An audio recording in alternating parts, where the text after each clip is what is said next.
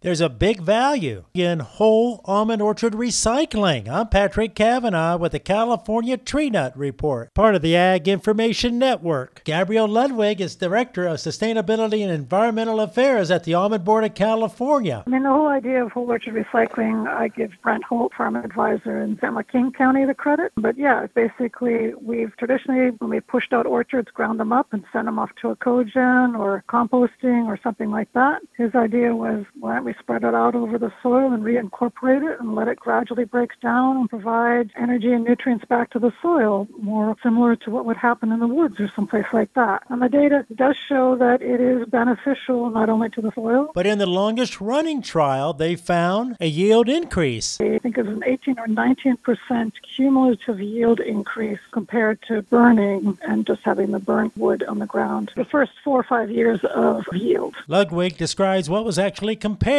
for that yield increase. So the comparison in this particular case was they burnt the pulled out orchards, so you had the ash material go back into the soil. So that was the comparison in this case, and this was a replicated trial. That's Gabrielle Ludwig with the Almond Board of California. We'll keep an eye on this as any new information comes out with whole orchard recycling. Do your best in navel orange worm control with sanitation this winter. With the Ag Information Network, I'm Patrick Cavanaugh.